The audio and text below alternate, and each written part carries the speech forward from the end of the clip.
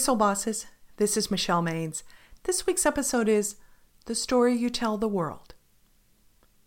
An interesting graphic popped up on my Pinterest feed.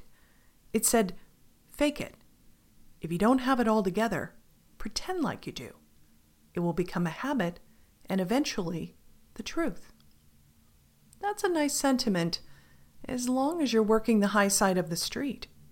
But here's something to consider. What kind of habit do we build if we're constantly pretending? Do we create a blind spot by intentionally blurring the line between aspiration and reality? We're talking about how to avoid those blind spots in the May series, Crystal Clear. For years, Jamie Seaton's husband climbed the executive ladder in finance, giving them an extravagant lifestyle. Life changed overnight when her husband announced he was breaking up their marriage to move in with his pregnant mistress. Admitting the state of her relationship was inescapable. However, getting crystal clear about her new solo financial status was much, much harder. Here's how she recalls their separation. Over 6 years in Singapore and Bangkok, we lived in fashionable and opulent homes with live-in help. Our children attended international schools. We traveled business class to exotic locations. And I never looked at prices in the supermarket. It was our own personal la-la land.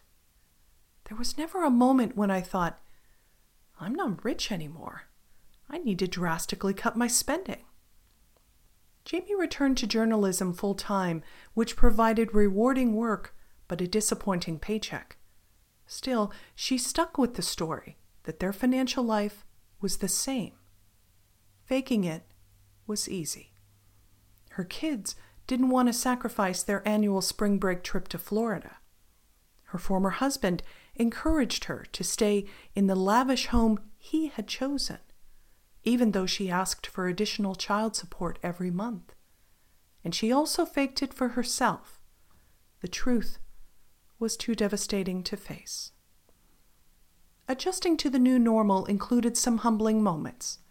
However, over the next year, small changes started to make sense. Better yet, they felt good.